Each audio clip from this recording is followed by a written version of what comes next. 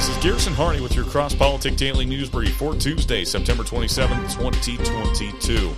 I hope you and your family had a great weekend with you and yours. So here's what you may have missed over the weekend when it comes to news. First, in the beginning was the Word, and the Word was with God. The Word was God, and the Word didn't stay in heaven. The Word became flesh and dwelt among us, and we beheld his glory. The glory of the Father, full of grace and truth. Grace and truth became flesh. The Word became flesh. The story of God's grace became flesh, and it was that Word, that truth, that story that will fill the world. That is why this year's Fight, Laugh, Feast conference in Knoxville, Tennessee is on lies, propaganda, storytelling, and the serrated edge. The Word is a sword. The Word is our glory. So join us October 6th through the 8th as we fight, laugh, and feast with beer and psalms. Speakers including Pastor Doug Wilson, George Gilder, Ben Merkel, Jared Longshore, and Pastor Toby Sumter. Chocolate Knox will be doing a roundtable with the Wilsons and Merkels on why stories are so potent for building family cultures that win. All culminating in a live show with Megan Basham and Jason Whitlock talking lies in journalism. And we just announced that a one-day Saturday-only pass for $99 is now available. Find out more and register or become a vendor at fightlaughfeast.com. Vladimir Putin grants full Russian citizenship to Edward Snowden.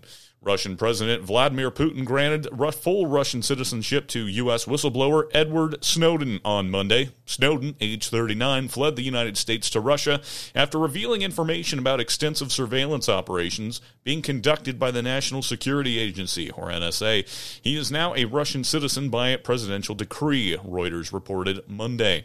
The announcement comes roughly 2 years after Russia granted Snowden permanent residency in the country. The country first granted Snowden asylum in 2014 and has since resisted calls to extradite him to the U.S. Snowden faces espionage charges that could land him in prison for up to 30 years in the U.S. Strategic intelligence expert and author of Putin's Playbook, Rebecca Coffer, says the move likely signals that Snowden is working more closely with the Russian government. She says he is likely now subject to Putin's mobilization order, but he will be assisting Russian intelligence rather than serving on the front lines. Snowden stated in 2019 that he would be willing to return to the U.S. on the condition that he got a fair trial. Quote, that is the ultimate goal, but if I'm going to spend the rest of my life in prison, then my bottom line demand is that we all agree to it, that I at least get a fair trial, Snowden told CBS this morning at the time. Former President Donald Trump has stated that he was considering Snowden's case for a potential pardon in 2020, but he never took action. Senator Rand Paul, Republican of Kentucky, has been one of Snowden's major allies in the U.S., saying the whistleblower unveiled schemes by the U.S. government to surveil American citizens both here and abroad. On to our government here at home. Congress flirts with government shutdown as Mencken permitting bill may drag down funding package. The government is days away from shutting down, and the Senate may not have the votes to pass the initial version of its funding bill as top Democrats press ahead on the deal with Senator Joe Mencken that may fail Tuesday. Mencken, Democrat West Virginia, agreed to help Senate Majority Leader Chuck Schumer of New York pass Democrats' social tax and spending bill last month. In exchange, Schumer promised Mencken a vote on an energy permitting reform to speed new projects. They're combining that with a government funding bill that must pass by Friday night or else trigger a government shutdown. However, with a major test vote with a 60-vote threshold set for Tuesday night, legislation may not have the support to pass, with opposition coming from both parties. Mencken's office says he is still optimistic. Schumer has also insisted he will follow through on his deal with Mencken. He said Tuesday he is, quote, working hard to have it pass. If the vote fails, Congress will be forced to scramble to pass government funding bill before midnight Friday. That could be a tall task with 3 legislative days to spare. It is possible that Mencken's permitting reform provision will be stripped from the funding bill if it fails Tuesday night, so lawmakers can advance the rest of the package later in the week. However, that timing could be close. Among options to help avert a shutdown, lawmakers could pass a 1-day or 2-day funding bill before a bigger package to keep the government funded until the elections. Another possibility would be both parties in the Senate could cooperate to speed along the funding bill and beat the Friday night buzzer. Other issues may also impact votes on the funding bill. According to a source, the package will include disaster relief for Jackson, Mississippi, winter heating assistance, Food and Drug Administration user fee reauthorization and more than $12 billion in new assistance for Ukraine because they don't have enough already. Senator Bernie Sanders is pushing fellow liberal Democrats to oppose the bill because he does not want to speed along new fossil fuel projects. Senator Elizabeth Warren says she wants permitting reform and the funding bill voted on separately. Additionally, the more moderate Senator Tim Kaine said he was upset about language that would give special treatment to the Mountain Valley Pipeline project in West Virginia. None of those Democrats have explicitly said yet that they will vote against the government funding package over the permitting reform bill. Even if more Republicans break ranks and vote for the funding bill, with Manchin's permitting reform, it is still unclear if it will be enough for the bill to clear the 60-vote filibuster threshold. Now, a word from one of our sponsors, Smart Pricing Table. Do you own a business and write a lot of proposals? I know I've done that here at Cross Politic. If so, you should check out smartpricingtable.com. Smart Pricing Table allows you to create quick and accurate proposals, and it's loaded with features like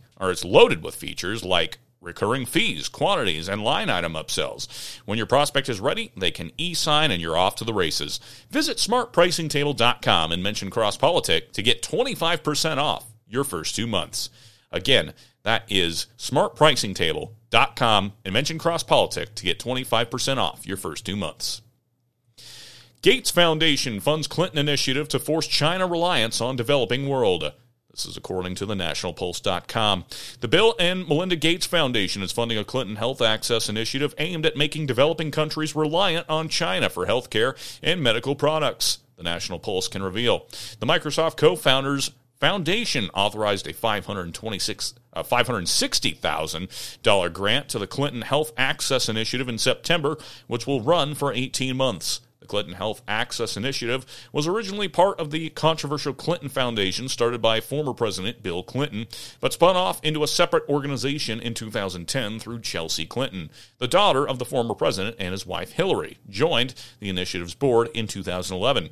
The purpose of the grant is, quote, to leverage manufacturing capabilities in China to increase supply security and enhance the supply of key health commodities in low and middle income countries, end quote.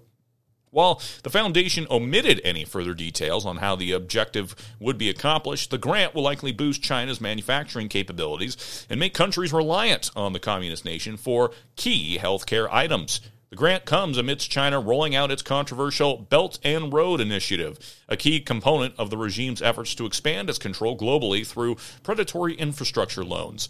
As the U.S. State Department has warned, Beijing uses the Belt and Road Initiative and other undertakings to expand foreign markets for Chinese companies and as a means of drawing nations, particularly their political and economic elites, into Beijing's geopolitical orbit. China has been accused of using similar tactics amidst the COVID-19 pandemic, which it started, engaging healthcare diplomacy to broaden its influence over developing countries. Products manufactured in the country also have poor efficacy and are trained with toxic chemicals. The Gates Foundation grant appears to aid the Chinese Communist Party's ambitions to intertwine itself within the healthcare infrastructure of countries across the world. The Unearthed grant follows Bill Gates' long history of working with the Chinese Communist Party on business and philanthropic adventures. His foundation appears to demonstrate a similar affinity for the communist regime, sending sizable grants to additional Chinese entities, including those with ties to the lab believed to be the birthplace of COVID-19. In entertainment news, Alec Baldwin is likely to face charges in shooting death of cinematographer Halyna Hutchins. Alec Baldwin is likely to be charged for shooting and killing cinematographer Halyna Hutchins on the set of his low-budget movie, Rust, in Bonanza City, New Mexico, on October 21st, 2021. The Daily Mail reports that Santa Fe District Attorney Mary Carmack Altwise submitted a letter on August 30th to the New Mexico Financial Board asking for funding to indict 4 defendants, and that it was recently approved. In the letter, Carmack Altwise wrote, one of the possible defendants is well-known movie actor Alec Baldwin. Carmack Altwise asked for $635,000 to prosecute and said that murder charges were on the table along with other weapons-related offenses. She said that a final piece of evidence was Baldwin's phone as authorities were waiting results from its analysis. After the shooting, Baldwin had issued a statement, quote, There are no words to convey my shock and sadness regarding the tragic incident that took the life of Halyna Hutchins, a wife, mother, and deeply admired colleague of ours." End quote. The movie was filming at the Bonanza Creek Ranch, a popular production location south of Santa Fe. Baldwin was also a producer on the film and previously said he doesn't blame himself for the accident. Quote, "I feel that someone is responsible for what happened, and I can't say who that is, but I know it's not me." End quote. Baldwin previously said that the 24-year-old armorer, Hannah Gutierrez-Reed, handed him the gun, and he thought it was prepared properly.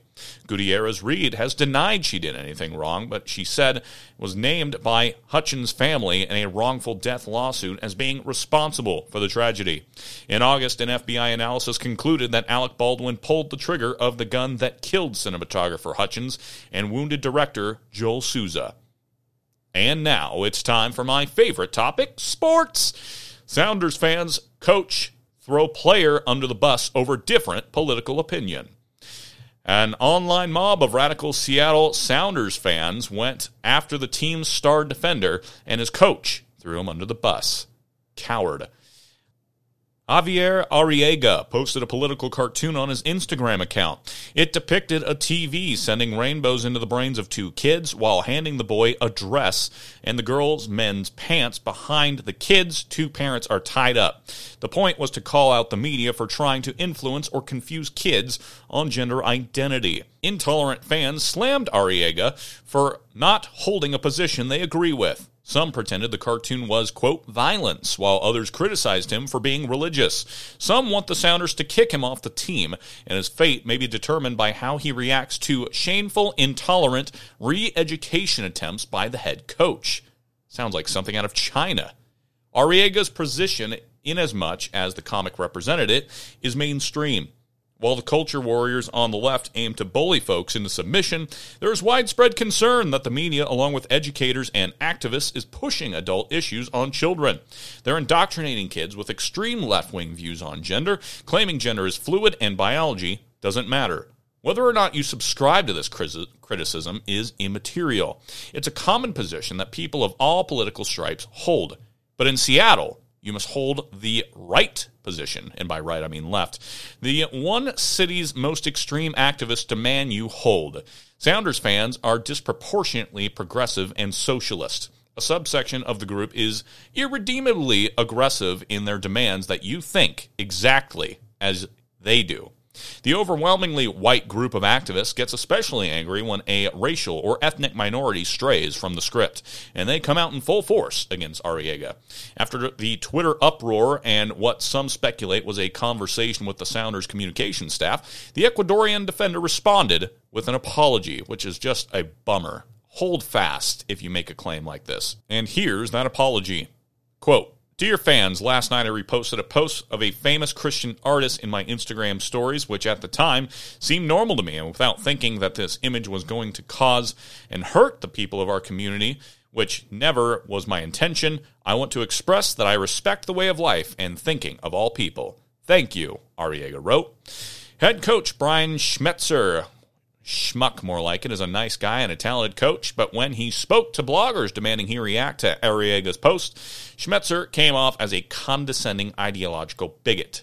Here's the literal white knight who was demanding the Ecuadorian think differently. What did you make of Xavier Arriaga had a post on social media yesterday that he ended up taking down and apologizing for? What did you make of that whole situation? Well, you want my personal answer or the club answer? Well, personal answer. Okay, personal answer, I don't agree with it. I don't agree with it at all. I mean, people are who they are. It's not TV trying to brainwash people. I don't know who that guy was that he took the quote from, but I personally don't agree with it. From a club standpoint, I'll answer that one too. I mean, look, a lot of people were hurt about that Instagram post, and they have a right to be hurt. And Javi apologized, and when he comes back, I will have a good conversation with him, okay, try and help him out. And then we also, within the club, have a really good social, equity network, and he'll sit down with them and talk things through and just make sure he understands that what he said wasn't correct. God bring judgment on Seattle. And that is why you should also never extend an apology. Hold to your position, hold strong, and do not bend the knee to the mob. This has been your Cross Politic Daily News Brief. If you like the show, hit that share button for me down below. If you want to come to our conference next week, if you want to sign up for a club membership or sign up for a magazine subscription, you can do all of that at fightlaughfeast.com. And as always, if you want to send me a news story, ask about a conference, or sign up for a corporate partnership with Cross Politic, email me at garrison@fightlaughfeast.com. For Cross Politic News, I'm Garrison Hardy. Have a great day, and Lord bless.